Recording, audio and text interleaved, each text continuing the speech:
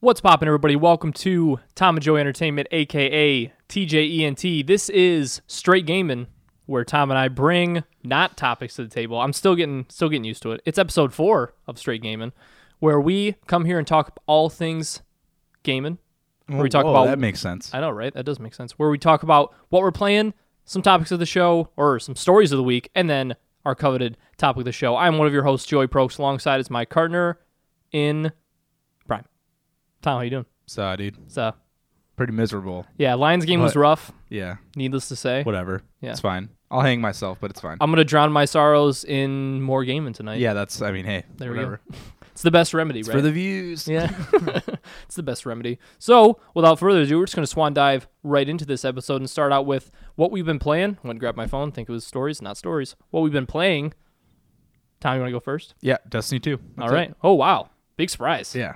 Except now I'm into the strikes. Yeah, I was just going to say, so what's new? I veered from the campaign. What's new in the Destiny verse? Okay, I will say this. Strikes, I feel like you get a lot more loot with strikes. Now, strikes longer? Yes. Okay. Wait, like now compared to the first one, or do you mean like in general?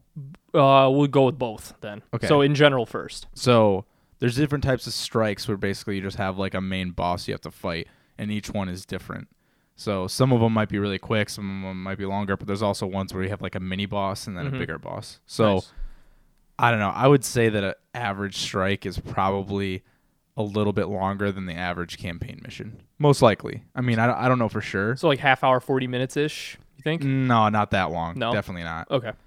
It's probably pretty comparable, but it depends where you are in the campaign. The earlier missions are super fast. Oh, okay. So, yeah. But on average, I'd say a strike probably a little bit longer. When you get into the big strikes and the raids and shit, then those ones, like, I've heard some raids take like 3-4 hours. I've heard this raid, the Leviathan raid, or apparently that's what it's called. I've heard some people have taken like up to 8 hours and then still not beaten it. Yeah. Can you imagine? I can't imagine sitting down. It's like you're prepping for like a road trip or something. It's like, all right, guys, I got my hot pockets ready, I got my water, got my portable bathroom ready to go. Yeah. I'm ready to do this raid. That would be insane. That's insane to me. But yeah, other than that, it's pretty much the same as the first one. Yeah. The little shader update, the whole we expect you to be flushed with shaders is pretty bullshit. Yeah, I am not seeing that either because we've both reached level 20 at this point, and usually when you hit level 20, I mean, when we first got to level 20, we went and cashed all of our shit in. That was pretty nice because we just got boatloads of stuff. Yeah. But yeah, like you said, the flush of shaders thing. You get them in packs of 5, which is nice because you have enough to like basically do your armor, but you can't do it for all your guns. Okay, whatever. But I've yet to get the same shader twice. Really? I'll get a shader pack, but it's always in a pack of 5, and then I won't get the same one again. Oh, really? And it'll just be a new one. Yeah. Which is kind of cool because there's a billion different color combinations, but if you're super OCD, it's like fucking Nightmare on Elm Street. Yeah, I would imagine. And it comes to the point where one of the things that I didn't realize from that you could do in the first game, it's not like it was a new update, but that I liked is that I unlocked this sweet new auto rifle with my Crucible tokens, and I totally didn't realize the fact that you can upgrade your weapons and keep like the same weapon and then just upgrade the power. Yeah. Which is really nice because if you want to keep the same weapon, because in Crucible it doesn't really matter. Right. Because Crucible, everything's all even anyways. So as long as you like the gun and like the feel of it, like the accuracy, the rate of fire, all that stuff, it's super nice. And then if you want to take it and use it in the campaign missions or in the PvE, player versus environment missions, you can just upgrade the power and then keep the same feel while still upgrading the attack. And then obviously to go along with that, keep the same shader as well. So that as a caveat makes the shader problem a little bit better, but it just goes back to the fact that we talked about why change it in the first place. Yeah, I still don't know. It's just it's a needless update to try and be different, and that's why so many people pointed out to the point where it was so about the microtransactions, because if it was like a meaningful change that changed the foundations of the game, right, and it was like a new attempt of them trying to be unique and trying to change it up from the first game, it'd be totally different. Yeah, so that's why people get so pissed, is because this makes no sense, and the only reason why it would make sense is to make money off of microtransactions. Right, yeah.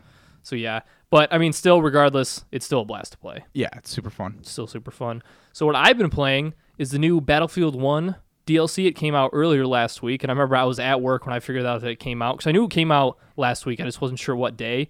And then you were at home working on school stuff, and I remember texting you. I was like, I think it's $15. I don't even care. Just buy it and download it. So I'm ready to. So it's ready to play that night. So it's called In the Name of the Czar. And it's with. There's 6 maps included, but I think there's a few maps that they include as a part of the map pack that are designated for certain modes. And what gotcha. the mode I like to play the most is hands down Conquest.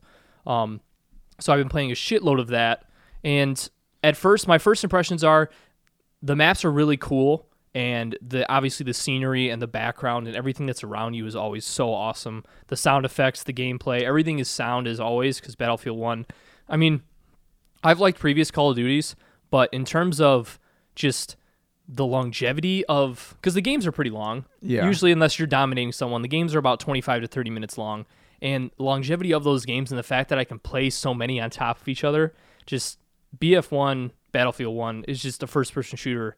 It's definitely, you can make an argument for me personally that it's one of my favorite first-person shooters ever, just because of how unique and just, especially when I play with my headphones on, the sound effects are just, it's nice too that, so amazing.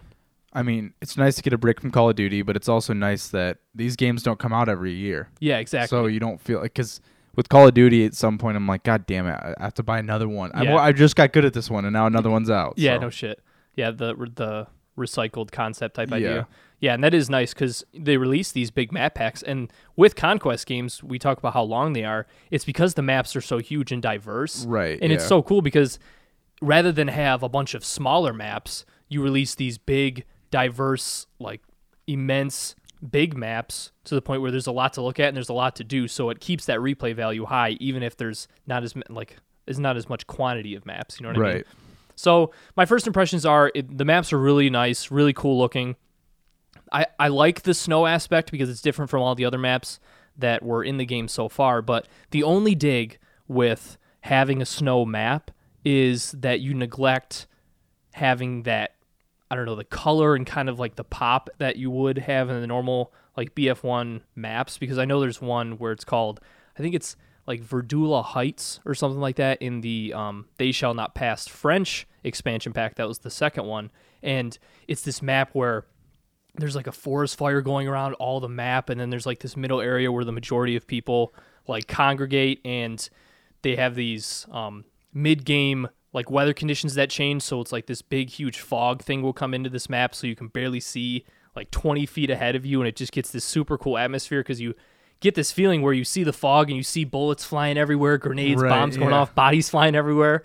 And I mean, there's just I think that's what it comes down to when it comes to how much I love Battlefield 1 is the unscripted events that happen. Right, yeah. Just, I've never seen a game be a first-person shooter online multiplayer, like kind of a boilerplate in that sense, because there's a lot of first-person shooter multiplayer games. Right. But to have events like that and to have just the crazy shit that happens in those games is so much fun. So I would say I liked the They Shall Not Pass map pack better because I literally played that for hours on end. I could not, like, as soon as that came out, I was like, oh, maybe that's a reason to get back into Battlefield. I look at the maps, so they look pretty cool. But then I started playing it, and man, it's so much fun. But the maps are awesome, and I'm still going to continue to play them. And in a way, I like them more so than one of the ways I like them more so than the second map pack is that it kind of provides a little bit more distance, because I showed you the video clip before we got on when I was shooting, and literally I had to get the trajectory of the bullet because it would dip down because I was so far away. I had to get that down and figure out when I was hitting him and when I wasn't, because there was like a sniper from across the map. So I like, because there's this one map where there's 3 separate islands, and in order to get between objectives and get to the different objectives, you have to like go down in these valleys and swim across like these mini rivers, and that provides a cool aspect because you get people to think they're safe going to the water and then you mow them down, or you get those long distance battles that are really cool. And I liked it in that sense because it pushed me to commit in these long range battles that in the They Shall Not Pass map packs, a lot of the battles, not a lot of them, but the majority of them are kind of close range. Right. So I definitely like it in that sense, how it diversifies the battle and the gameplay, that's for sure. It's definitely one of a kind. Yeah, exactly. Yeah, I mean, there's a reason why, I mean, Call of Duty was planning on going back to World War II before Battlefield 1 came out, because, I mean, obviously the game was in development, but still, the idea that you can go back to a classic war like this, because even before World War II, I mean, this is World War I, so there's even less technology to work with. Right. The fact that you can come up with this game and put such an emphasis on graphics, feel, realism, and especially the sound effects more than anything else.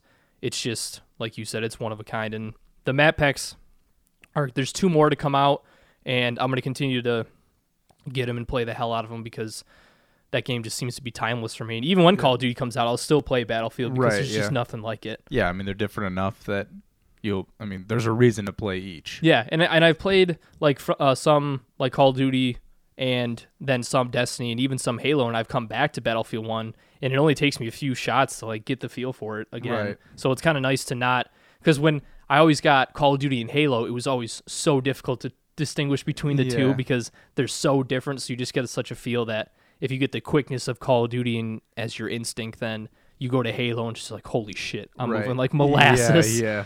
So it's definitely an awesome game. The DLC pack, I highly recommend it. And it's only $15, especially, like I said. Not bad. No, not at all. Especially with, like I said, the Conquest maps that they include. These maps are so huge and provide such a massive game type and game capability that when you only include these maps, it gives it to the sense of it's almost like a brand new game. I was going to say, yeah, I mean, you're basically like buying a new Battlefield at some point. Yeah, that's only $15. Right, yeah. And it's really nice because, I mean, it's definitely a small thing that it seems easy, but it's definitely nice where they provide certain playlists for the new DLC pack. So it's like if you just want to play just maps of this, come here. If you just want maps of this. That's pretty sweet. Yeah, so that was nice, especially because I just wanted to play all of In the Name of the Tsar maps at first when I first got it, so that was cool.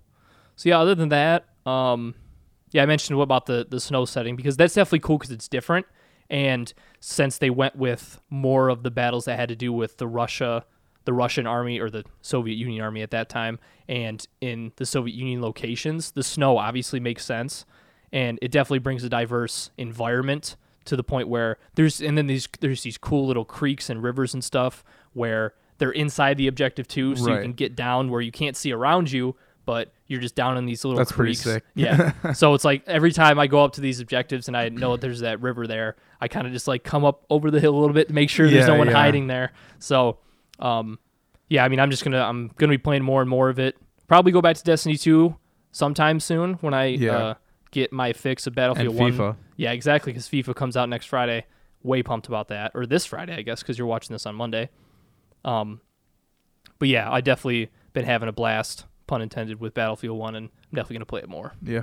For sure. So yeah, that has been what we've been playing for the past week, and now we're going to go to our stories of the show. Only two stories of the show today. And the first one is a reference to our previous story on our previous episode when I referenced with the Super Mario 64 online mod. And I remember watching our last episode, and I wasn't sure if I made this exactly clear, so I'll just say it. When I was talking about the Super Mario 64 mod, the way I said it made it kind of sound like, at least to me, that I was saying that you could play it online via the Nintendo 64. Right. So what it is that Nintendo 64 games can be accessed through these things called ROMs, and they can be played through emulators on your PC. And if you play Super Mario 64 through a ROM on an emulator on a PC, that's how you can access the online. Right. So it's not like you can play online via your Nintendo 64. Right. So I remember just listening to that, I was like, wow, that was not very clear. So the story is that the Super Mario 64 online game that we talked about last week actually got Nintendo's attention in a very aggressive way, because this story comes from Polygon. You got it? I'm taking down. Just taking it down. Yep. Just screw it. So Nintendo made multiple copyright strikes against the well-known ROM hacker who revealed that he did the Super Mario 64 online. And then one of the copyright strikes actually took out his Patreon account, that's the biggest deal, because his Patreon account is what he uses for people to donate to him to create these mods. Right. And it's not just with Super Mario 64 online. And that's kind of the bigger deal, because they striked his Patreon account over the Super Mario 64, but that entails so much more. Right. So, and how much was he making at the time? I don't know if he posted it, because there's an option on Patreon where you can hide how much money you make a month, and I think it was the case for him. It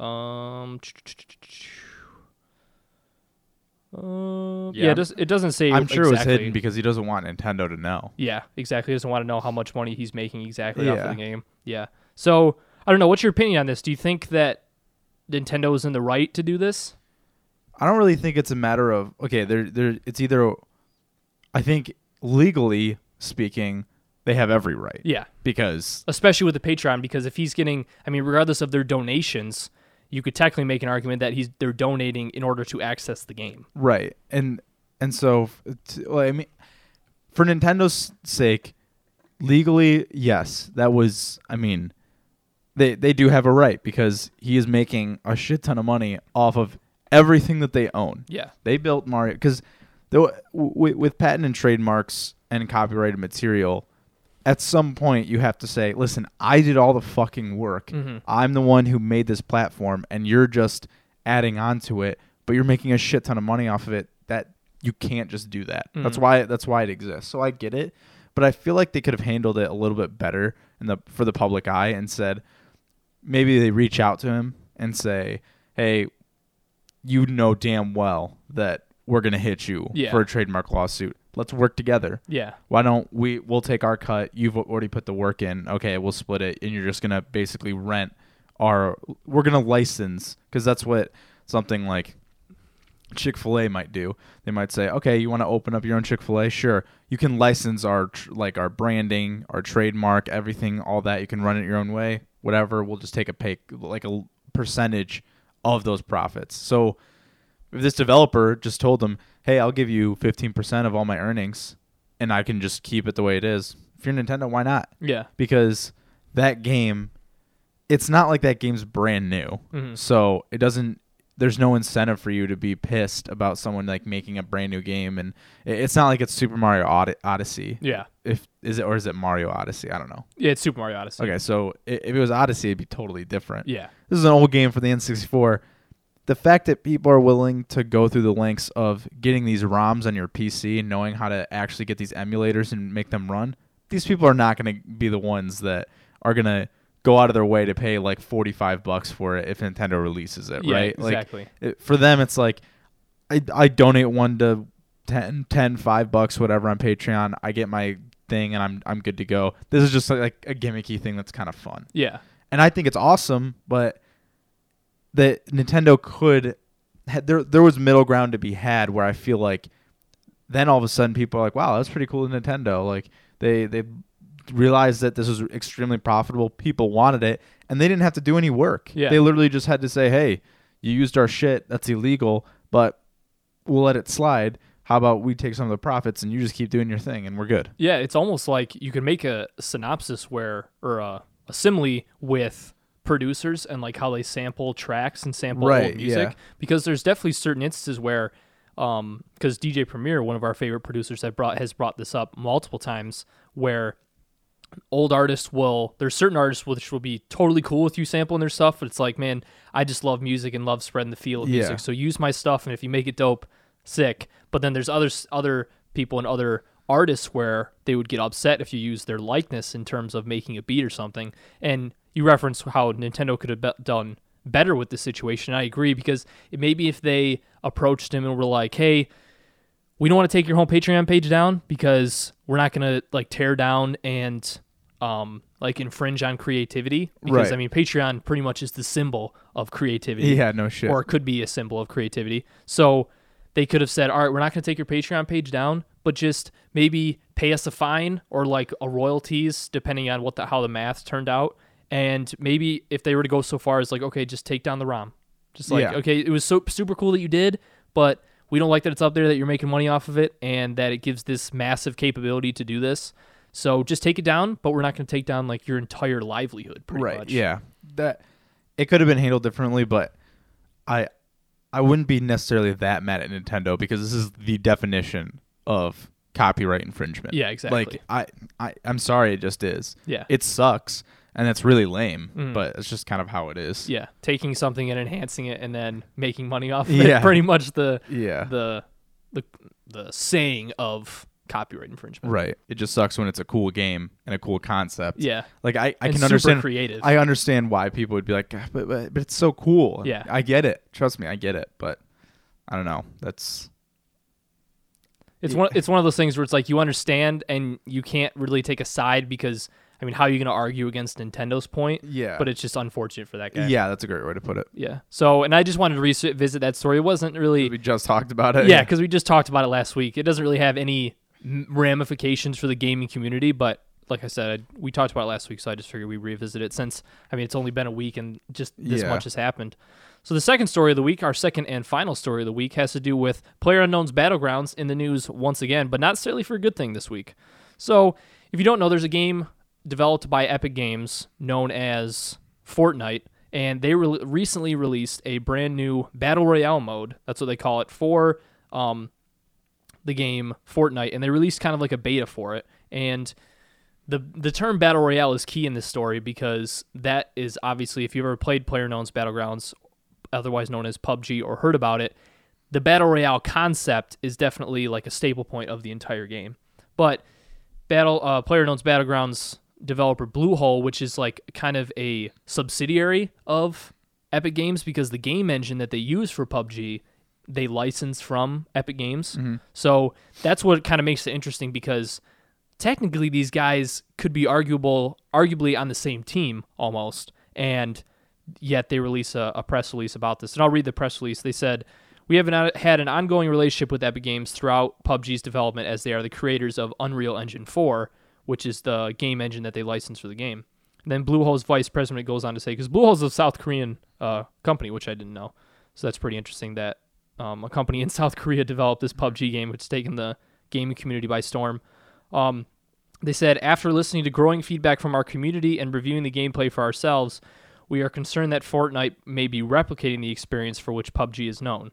And he kept going. We also noticed that Epic Games references PUBG in the promotion of Fortnite to their community and in communications with the press. This was never discussed with us, and we did not feel that it's right. There was one more part of the quote that I wanted. Oh, yeah. And then he says, close the press release with the ominous note that he and his company plan to contemplate further action. So, i.e., a lawsuit for a copyright infringement. And this was definitely talked about a lot in the gaming community this week because it kind of came out of nowhere.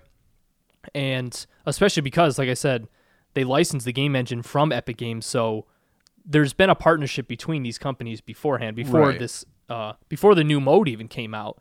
And it just gets what I want to talk about with the story in general is that, do you think that an idea or a concept of a game, because I've seen gameplay of the Fortnite Battle Royale mode, and there's definitely certain aspects where it's like, okay, holy shit, that looks a lot like PUBG. Yeah, but then there's other things, because you can like build barriers and stuff and build boundaries and build forts in Fortnite's Battle Royale mode, and there's also like there's fundamental aspects of the game that are different. Mm-hmm. So really the question I wanted to ask you is that, do you think that companies like PUBG with this Battle Royale mode, because that's what they referenced in that press release, do you think that any company could have a right or a copyright like trademark on a gaming genre? No, I don't, because it already exists. And I think a really easy example is, what's the difference between Overwatch and League of Legends? Yeah. I mean, obviously the gameplay in general, you can like champions are different. You can't upgrade your characters, that sort of thing. Yeah, you're right. But the premise of the game, that genre, is I have an objective and I have to destroy that objective, or I have to like do that objective, and it's all team based. Mm-hmm. And we complete it as a team, and then we flip sides, blah blah blah. There's competitive mode. Like, that genre of game is the same. Real-time strategy games, Age of Empires, and like StarCraft, those are the same. Halo Wars, that's all the same. You build a base and you build your thing, and you attack other armies. It's like the core concept is the same. Mm-hmm. So games already exist in the same genre. I think PUBG is just a little bit knee-jerky because they're dominating everything right now. Yeah. And someone else is like, I'm getting in on this action. Yeah. And they're going to develop it. And to me, it's like, if you're PUBG, how the fuck did you not see that coming? Yeah, like, right? Everyone's going to start doing that. Yeah, you're massively successful. That's what's going to happen. And they weren't the first ones to do it. No. They just, like the idea of Battle Royale is not new. No. So I can understand. Like, again, it's one of those things where, you can understand when a game comes in and gets a little bit too close. You're like, this is pretty much the same thing. Mm-hmm. But to some extent, Fallout and Mass Effect, for a lot of the time, feel like the same game. And I don't know if you ever heard of H1Z1 King of the Hill. But that was a previous mod on, I think the original game was called H1Z1, and they made like a King of the Hill mod where I've watched people play that. That shit is so identical to PUBG, and they based PUBG off of that game, And you could argue that there's way more similarities between H1Z1 King of the Hill and PUBG than PUBG and this new Fortnite game mode. The only thing I can think of is because they already had a relationship, maybe this company had some information that only they knew, and they're picking up because they know where this is heading. Maybe, I don't know, but I just think it's we just talked about a perfect copyright infringement. It's using someone else's game, and doing an add-on for it and releasing it for free, essentially. Yeah. Well, not for free, but getting donations. So that's a copyright. But I'm gonna release a game, develop it completely, and the gameplay is similar. So the fuck what? Yeah. I mean, even Call of Duty has 3 different development studios.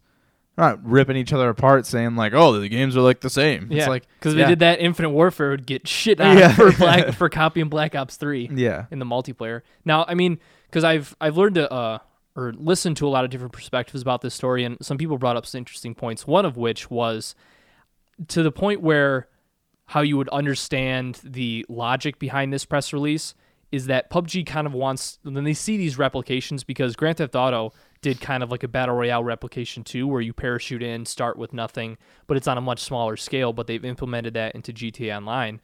And one of the things why I would understand kind of this press release to an extent, although I don't agree with it entirely, was that maybe they wanted to just, if people saw Fortnite and maybe for some reason that's the first time they've seen that type of game mode, maybe just get it out there and say, hey, look, we're not necessarily condemning Fortnite for what they're doing, but just to let you know, we were the first one that did this. Yeah. Like, we were the first one to implement this and to master this type of game mode. So if you're interested in that, you should probably look into us because you might be interested in that. Yeah. But and then another sense of that is if other game developers, if there's, let's say this is the first one with a legit replication of this type of game mode, and Fortnite is on consoles and PUBG is not on consoles yet. It's coming to Xbox, only Xbox, not PlayStation yet, and they don't even have a release date for it yet. So you get a game like Fortnite that's on consoles that introduces a new game mode like this that's going to get to consoles first, regardless of when the release date of PUBG is. So from their perspective, maybe they're thinking, okay, we want to get the jump on consoles with this new idea and keep the sexiness and the attraction that PUBG has going when we transfer it to consoles. So again, it goes into that fact of maybe we want to just get our name out there, say, hey, don't forget about us. We created this, and hopefully you'll still know that and play our game when it comes to consoles. Because if they can keep the popularity that PUBG is now when it gets to consoles, that game's going to scorch the earth. Yeah.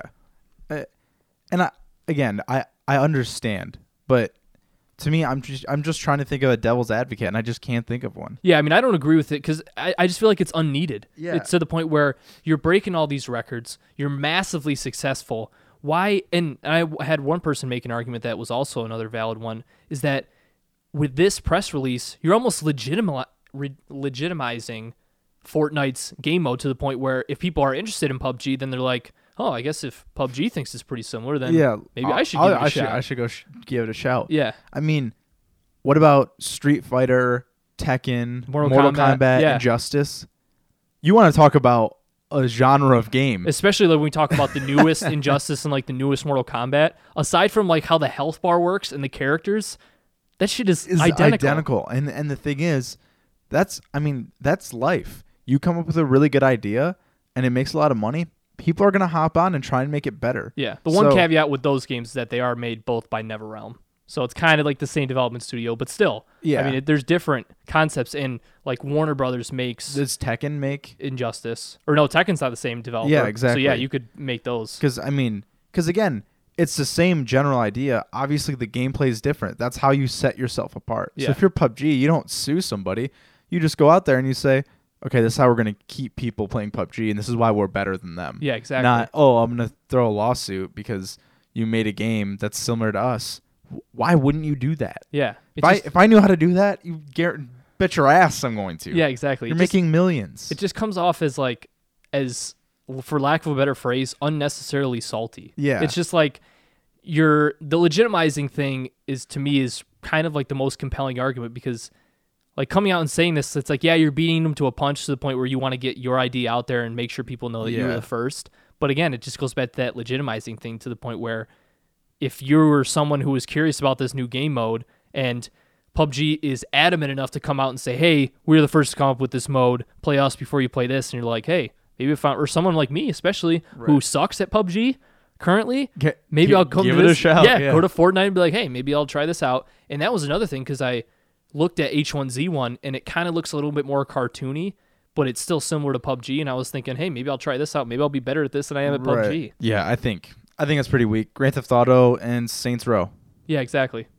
I mean, there's so many games that are similar. Mm-hmm. There's categories of games for a reason. Yeah. PES and FIFA. Yeah, I mean, that's probably this is the most significant one for sure.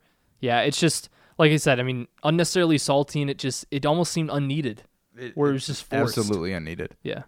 So yeah, PUBG in the news once again, but not for good things. So we'll move on to our topic of the show, and this is going to be a very interesting conversation. Dun-dun-dun. Because Call of Duty World War II released its most recent campaign trailer, and did you like it? I did like it, and it's to the point where I've watched it numerous times, like I did the Game of Thrones season finale trailer. I don't know why. It just amazes me the capabilities that games can go to at this day and age and make shit look so real, to the point where it legitimately looks like you're going to be playing a movie. But the reason why I wanted to bring up that trailer is that I won't put any spoilers in, aside from the fact that in the trailer they foreshadow the idea that in this game you're going to be coming in contact and dealing with ramifications or the situations of the Holocaust. Specifically concentration camps. Yeah, exactly. To make it very specific. Yeah. Without getting into too many spoilers, there's just this little scene. Well, spoilers before you watch the trailer.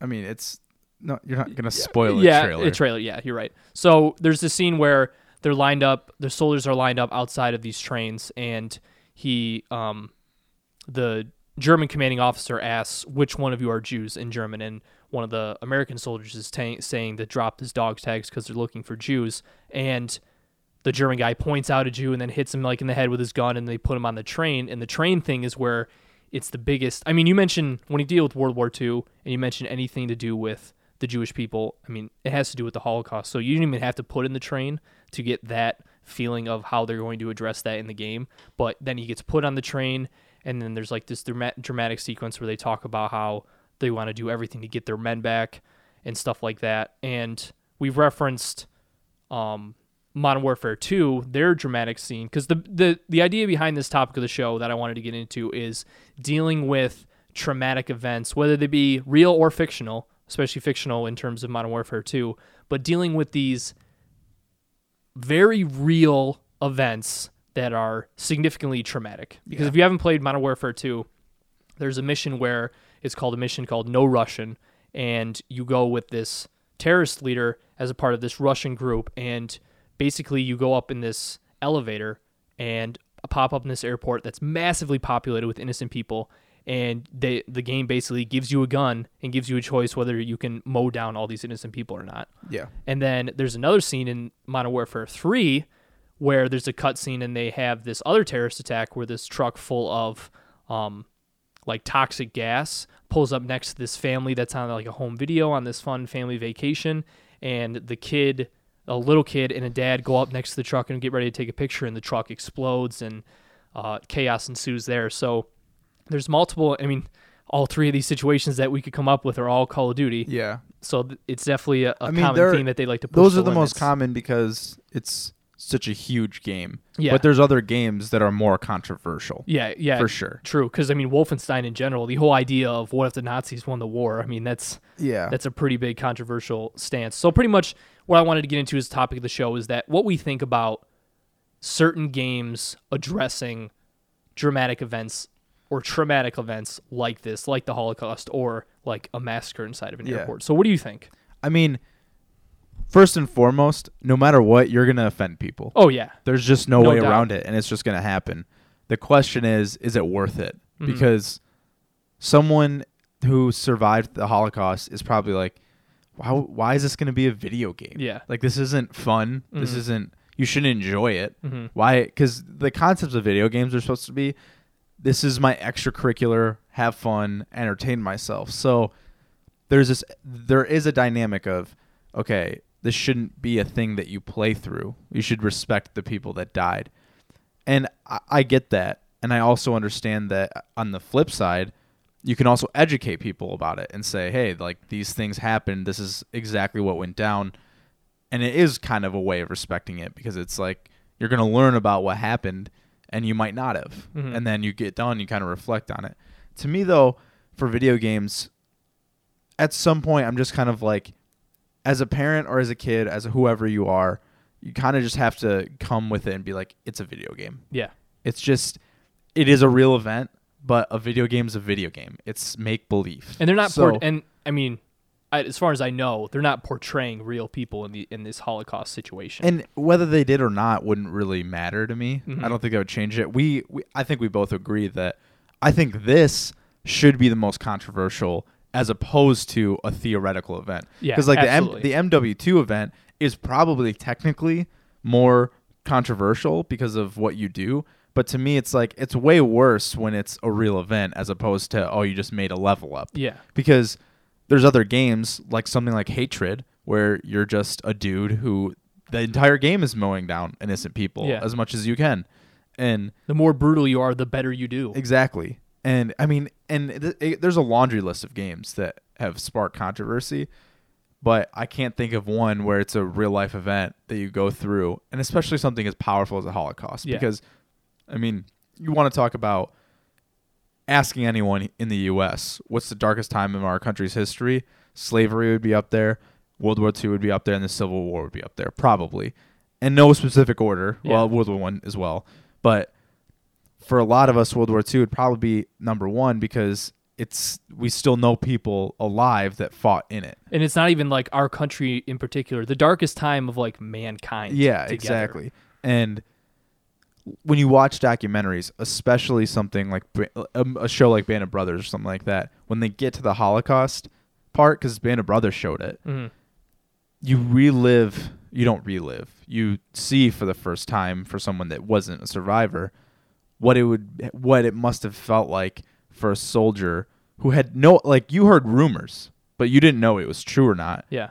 Then they discover these, that kind of feeling of just like, what is going on? Mm-hmm. Because nowadays it seems absolutely preposterous. It seems something like there's a lot of shitty things that go on in the world, of course, but the idea of I'm going to go be a soldier and I discover like basically a giant cage full of people, and then you find out that 6 million people died just because they were Jewish, essentially. Mm-hmm. Well, it was what? Jewish blacks, people, gays. blacks, gays, gypsies. Yeah. I mean, anyone that wasn't blonde, Aryan. White, blue, Aryan, German. So I think when you put that in a video game, it's not like a video game's going to make it fun and happy. Yeah. It's just... And I don't think that's what it's about either. No, not at all. And the thing is, we've said this, the whole game it's pretty fucking intense. Yeah. Now, everything, the campaign is very, very... It does look like a movie. Yeah. Oh, yeah. It looks like a movie, and it feels like you're going to go through some shit. Yeah. And you go through the Holocaust scene, and it's very dark, and it's very intense. And then you look at Nazi zombies, and Nazi zombies, again, is supposed to be a blast. That shit looks terrifying. Yeah, like very, very dark. It is very, very intense. So I think that as I can understand why people would say, "Oh, you're gonna put the Holocaust in a video game? Why? What's the goal? What's the point?" But to me, it's like as a consumer who can reflect more maturely on the events that happened, it's not like I'm gonna enjoy playing the Holocaust, or it's not like I enjoy shooting people, but it's the whole encompassing. A studio put forth this beautiful piece of work that you can relive history, even though it's fake. Yeah, and you get to me, I have a better appreciation for events when it's like I'm not reading a book, I'm not watching a movie, I'm not watching a show. I'm controlling things, and you kind of, I mean, in a video game, you put your head on your character or whoever at some point. Everyone does. Yeah. And then you start to think, holy shit, man, is this what this is really like? Yeah. Oh, my God. Yeah. And you talk about education. I think that is my biggest proponent of supporting a developer studio doing something like this. Because when you talk about the Holocaust, and I think it goes into play with how video games are in general. Because I remember talking to my dad, who is obviously part of the older generation, and he didn't agree with it because when I think we saw the trailer, or maybe we were just talking about it and like he overheard it or something, and we got into the conversation, he disagreed with it. But I just like brought up the point of when older generations and maybe some people who don't play video games at all think of video games, I feel like they think of them in this light where it's not like the most sophisticated technology, like you think of pixels, in like arcade. 20-bit, yeah, exactly, arcade games. But my point is that if you're able to develop a game that's this ridiculously high quality and this good to the point where you feel like you're playing a movie, it can be used as a learning experience. Because like you said, if you learn better by not reading in a textbook or not even watching a movie, but getting it hands-on, maybe that could be the best way to learn about anything as opposed to the Holocaust. Right. And to kind of piggyback off that thought, what really is the difference between a video game and a movie? Yeah, to me, because you're still portraying it in a dramatic, like in a dramatization. And so, and like, because you bring up a good point, because when someone hears video game, like I was trying to allude to earlier, they think it's fun, happy, like having a blast, and some video games are not. No, at all. And I do think it's kind of that top. It's that mindset of, oh, you're playing a video game. It's Mario. It's blah blah blah.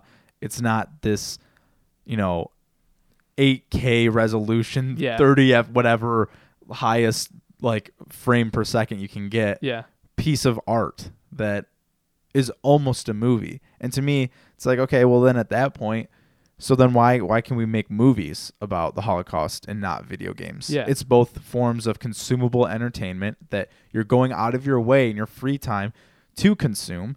And again, you watch something like the Boy in the Striped Pajamas. It's not a happy movie. No. It's god-awful sad, but it's a great movie. Yeah. And people watch it because it makes you appreciate what you'll never know, but it's almost, you sit there and you're like, God damn, I don't know. Yeah. I really don't know what it must have been like to live in that time. We'll never go back there. And in terms of like the developers, when you talk about Activision and Sledgehammer Games is developing this Call of Duty in particular, when you want to put yourself on the map, okay, I mean, because we talk about how yearly installments are Call of Duty where they're kind of like cookie cutter of the same thing. Yeah. You want to set yourself apart and put yourself on the map in terms of first-person shooters or just Call of Duty games in general. Then you go for a campaign that maybe is not all about explosions, like, oh, the good guys win all the time. Yeah. No matter what happens, like the good guys are always coming out on top, the bad guys are going down, where you put yourself in this situation where, I mean, they prelude to the Holocaust, and like with the music and everything and how they formulate the trailer, they make it an emphasis that it's not something that they're just going to pass over. So I'm very curious to see how they do it. But it comes down to the fact of, if you're a development studio and you want to make a campaign that is compelling, that is gripping, because you talk about those movies that are not necessarily the happiest and kind of depressing, but it's to the point where it's not depressing, where it's just like, oh, super sad, but it's depressing to the point where it makes you appreciate what happened and knowing what actually happened. So from that sense, if they develop a campaign that develops and envelops you as a viewer to the point where you're playing this campaign, where you're just ensued with it, because we talked about with Last of Us, how it's one of my favorite campaigns ever. That is, I mean, there's bright spots and happy moments, but they always find a way to bring down that happiness. Yeah, and give that just like that apocalyptic, the world is against us, and it's, I mean, The Last of Us, it has that name for a reason. And when games do that, and when they're able to do that, then it makes for a massively compelling game. So I think that they could generate, I mean, because let's be real, when this game comes out and everyone plays the campaign and they reference the Holocaust, like I'm sure they will, to what extent they will, I don't know, but it's going to make headlines. Yeah. And it's going to generate publicity, and people are going to say that or see that and say, okay, everybody's talking about it, getting this mass publicity, so I got to give it a shot and see what it's all about. Because I'm curious to see, when you first start up the game, I wonder if they're going to put up that option like they did in MW2. I was thinking this. I'm sure they will. Like, if you don't know what we're talking about, when you started up Modern Warfare 2 for the first time, they ask you, there are offensive scenes in the campaign, in the middle of the campaign, would you like to skip them or would you like to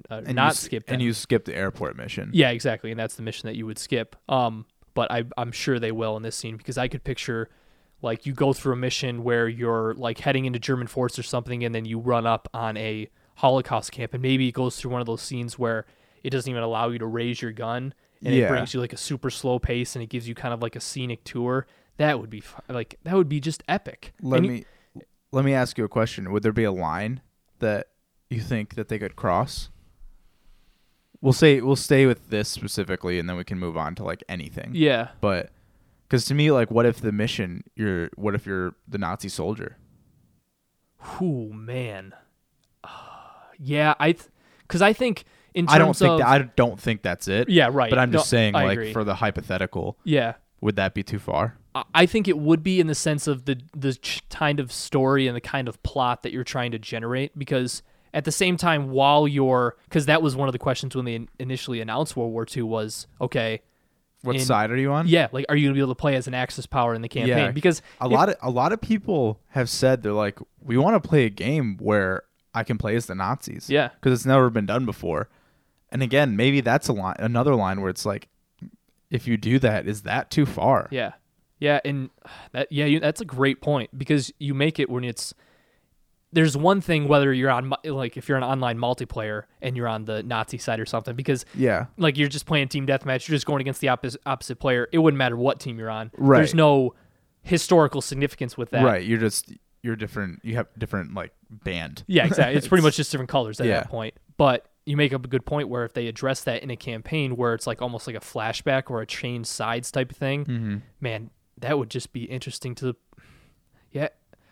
I don't know. That's rough, right? Because I'm trying to think in my head, because for me personally, I won't speak for you. I'd assume you're probably the same.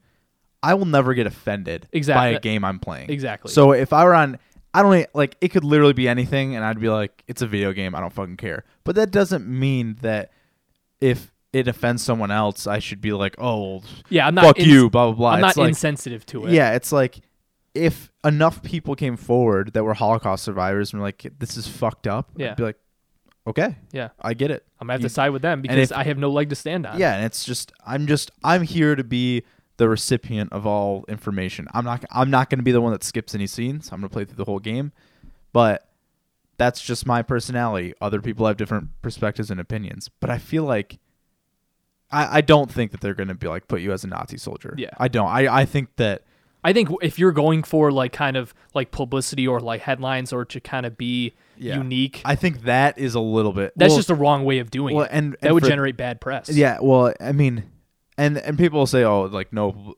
publicity is bad publicity. I think for them though, in a business decision, they would lose money. Yeah. If they did something like that. And especially like a franchise like Call of Duty, it's always good. Spotlight is fucking like scolding on you. Yeah, exactly. And if you're going to approach a new way to the point where you're going to have a more darker tone when it comes to the campaign, that's enough to set yourself apart from other Call of Duty games and kind of make a name for yourself in terms of that individual yearly installment.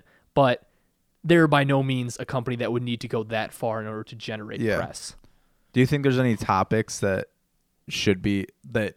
would push it over the wall and you'd be like, fuck that, this game shouldn't even be made? Topic, you mean like a subject line, like a campaign that was a revol?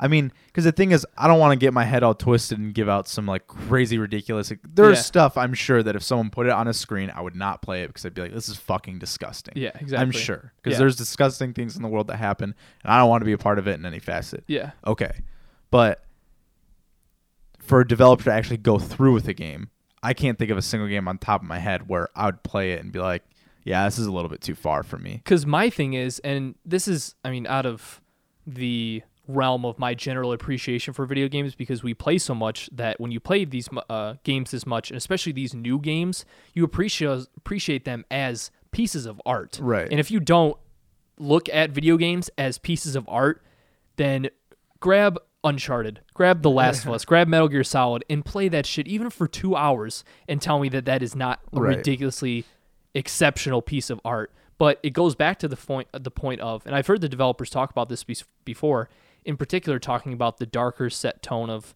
Call of Duty World War II's campaign.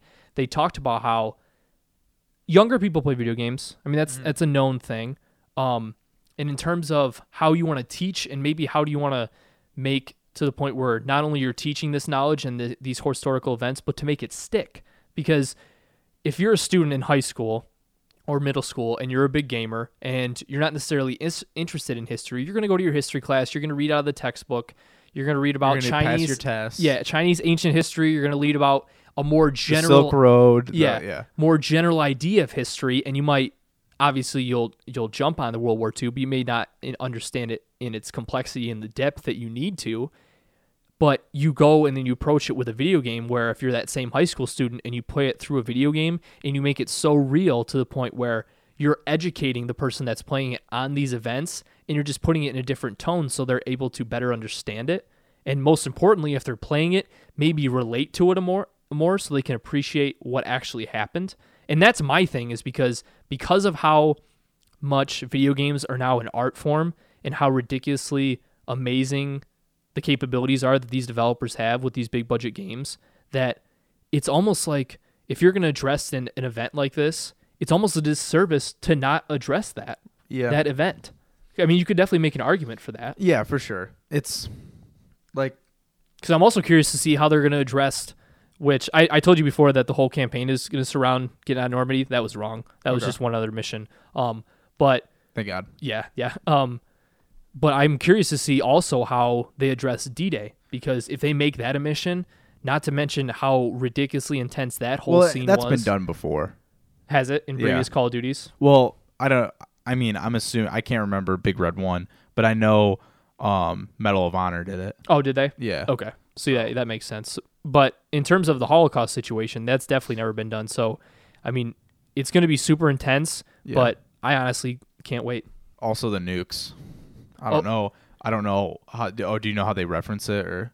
Oh yeah. Oh, well, because I think it's just the conflict with Germany. No, it is, but I wasn't sure if they have like a cutscene at the end. Oh, okay, yeah. Because like if you beat the campaign, then do they? I mean, is that it? Yeah. Or do they have one of those things that says, do the credits with like little almost like what Band of Brothers does, where they do like a monologue that'll say, that makes sense. Then we dropped a nuclear bomb, dropped another one, Japan surrenders, we came home on X, Y, and Z, like that sort of thing. But I don't know. They haven't referenced it at all. Like the developers haven't talked about it in the interviews or anything. So I think they're sticking to just the German conflict. Gotcha. But what was I gonna say?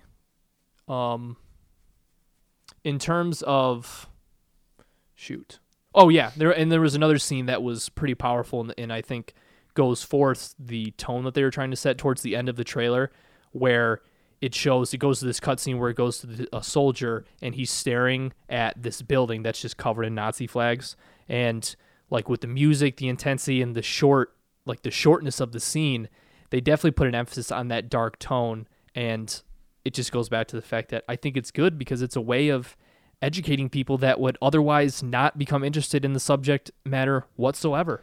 Yeah, I mean... And there's always a right way to do it and a wrong way to do it. Yeah. But if there's any company that I was going to say, okay, what would be the one game that if they were going to do a World War II era game, who would you trust to do it right and to do it in such an immaculate art form to the point where they're benefiting that sort of like time era to the point where they're able to educate through their art form, it would be Activision and Call of Duty. And, I mean, for me, do I think it's good? No. Do I think it's bad? No. It's a video game. Yeah.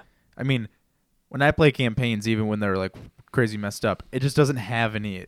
It doesn't hit me. It doesn't tug my strings. It doesn't bring anything emotional. I played through. I don't give a fuck. In Fallout 4, if you know like the big plot twist in it, when that happened, I was like, okay. You haven't played Last of Us yet. I still need to shoot this guy. I'll just do that then. I mean, I don't know. That doesn't invoke a lot in me. So there'll be groups that get pissed off and they'll protest it probably. And I get it, but the game's going to get released. Yeah. It's going to make shitloads of money. I would just encourage people that if you really feel that passionately and you're that pissed off or offended by it, I'd find a different outlook than just like I would sympathize with you. I would be sensitive to the fact that I don't know what it's like, but I would try and reach on, if I were in their shoes, I'd also try and reach on the other side and just see, hey, I understand that you guys aren't intentionally trying to be disrespectful or anything. This isn't meant to be a happy thing. Try and understand what a video game is in today's world as opposed to like Pong back in the day. Exactly. It's just way different. And I think that's the biggest thing in terms of how this type of thing and how people or how games that reference this are reflected in society. It's that the generational thing, not understanding what the capabilities that video games have today. Because I referenced The Last of Us, and no other game to this day has made me physically cry on multiple times while I'm playing the story. So if any person that were to rag on video games or to not think video games were an art, if I were to pick you to one game, it would be The Last of Us, just because of everything that has to do with that game is so gripping and so emotionally, what's the word I'm looking for? Emotionally tiring or emotionally spending, that there's truly no other game experience like it. And I mean, it's a beaten dead horse at this point, but just to top off of this topic is that video games are an art form. There's a right way and wrong way to do it. But if you are able to successfully portray this to the point where it's not, like you said, it's not to the point where we're making fun and happy, you're going to have a great time. It's more about, you need to learn about this in this sense, because this is a best way for you to understand what actually happened. Yeah. And I think the biggest part of it is the appreciation of what happened, and to reflect on, this was, no matter if this is in video game form or not, this is the darkest time of mankind, and you need to understand the full complexity of it. Because you look at, okay, maybe someone knows about the Holocaust, so the younger generations, but maybe they don't know about the enticing or the surrounding details that led to that, or the reason of it, or like whether it was the Nazi side or our side in terms of our perspective of it. Mm-hmm. When you're able to give all those other details and then reference the Holocaust, let's say in the middle of the campaign, that would give even more context and maybe gain even more of appreciation from someone. It's possible. Yeah. I mean, we're going to play through it, so. Yeah, I mean, we're definitely going to let you know what we think, and I personally can't wait. Yeah, it'll be an intense game, that's for sure. Yeah, and it's about time, because like we said before, all the games that in my top 5 are all like emotionally compelling and have like complex plot-driven stories like that as to do with their games and their campaigns. So I definitely can't wait, because it's about time that they do a dark setting, because we've said it before that we like dark stuff. It's not because we like it and enjoy it. It's because we're interested in it, and it gets us emotionally invested. And it gets you thinking. Yeah, exactly. So it's definitely going to be an interesting game. If you have any opinions on controversial events in gaming, or if you think they're a bad thing, if you think you're a good thing, or if you have an idea of what's too far. Yeah, exactly. That would be another thing that I would be interested in. Or if you want to pick out maybe a controversial game or event in a game that we forgot to talk about and you want to reference it, let us know in the comment section below. Or as always, go to patreon.com/TJENT. Let us know. Donate $1, $2, $5, or $10. Post on that wall, and you get yourself on the show. So there you have it. There's Straight Gaming episode 4. We did our what we were playing. I'm playing Battlefield 1. Tom is still grinding on Destiny 2. It'll be that way for a while, so. Oh, yeah. And we did our stories of the week, and then we did our coveted topic of the show where we referenced controversial events in video games. And we kind of brought up Modern Warfare 2 and Modern Warfare 3. We touched mostly on the Holocaust, but it was just kind of a general idea of controversial things in video games. Yep. So as always, let us know your opinions, and we'll definitely get yourself on the show, because this is one topic that I definitely have like an emotional opinion with it, and it's something that I'm passionate about, because I think it's my view on video games, but I just think it's really important for video games to take this stage and to know the type of power that they possess. Maybe, yeah. Yeah. So it was definitely an interesting topic. Thanks for joining everybody for Straight Gaming episode 4. And we will see you tomorrow for the first part of Real Talk with Tom and Joey, episode 11. Hey. Thanks for joining, everybody. We will see you next time. Peace out. Peace.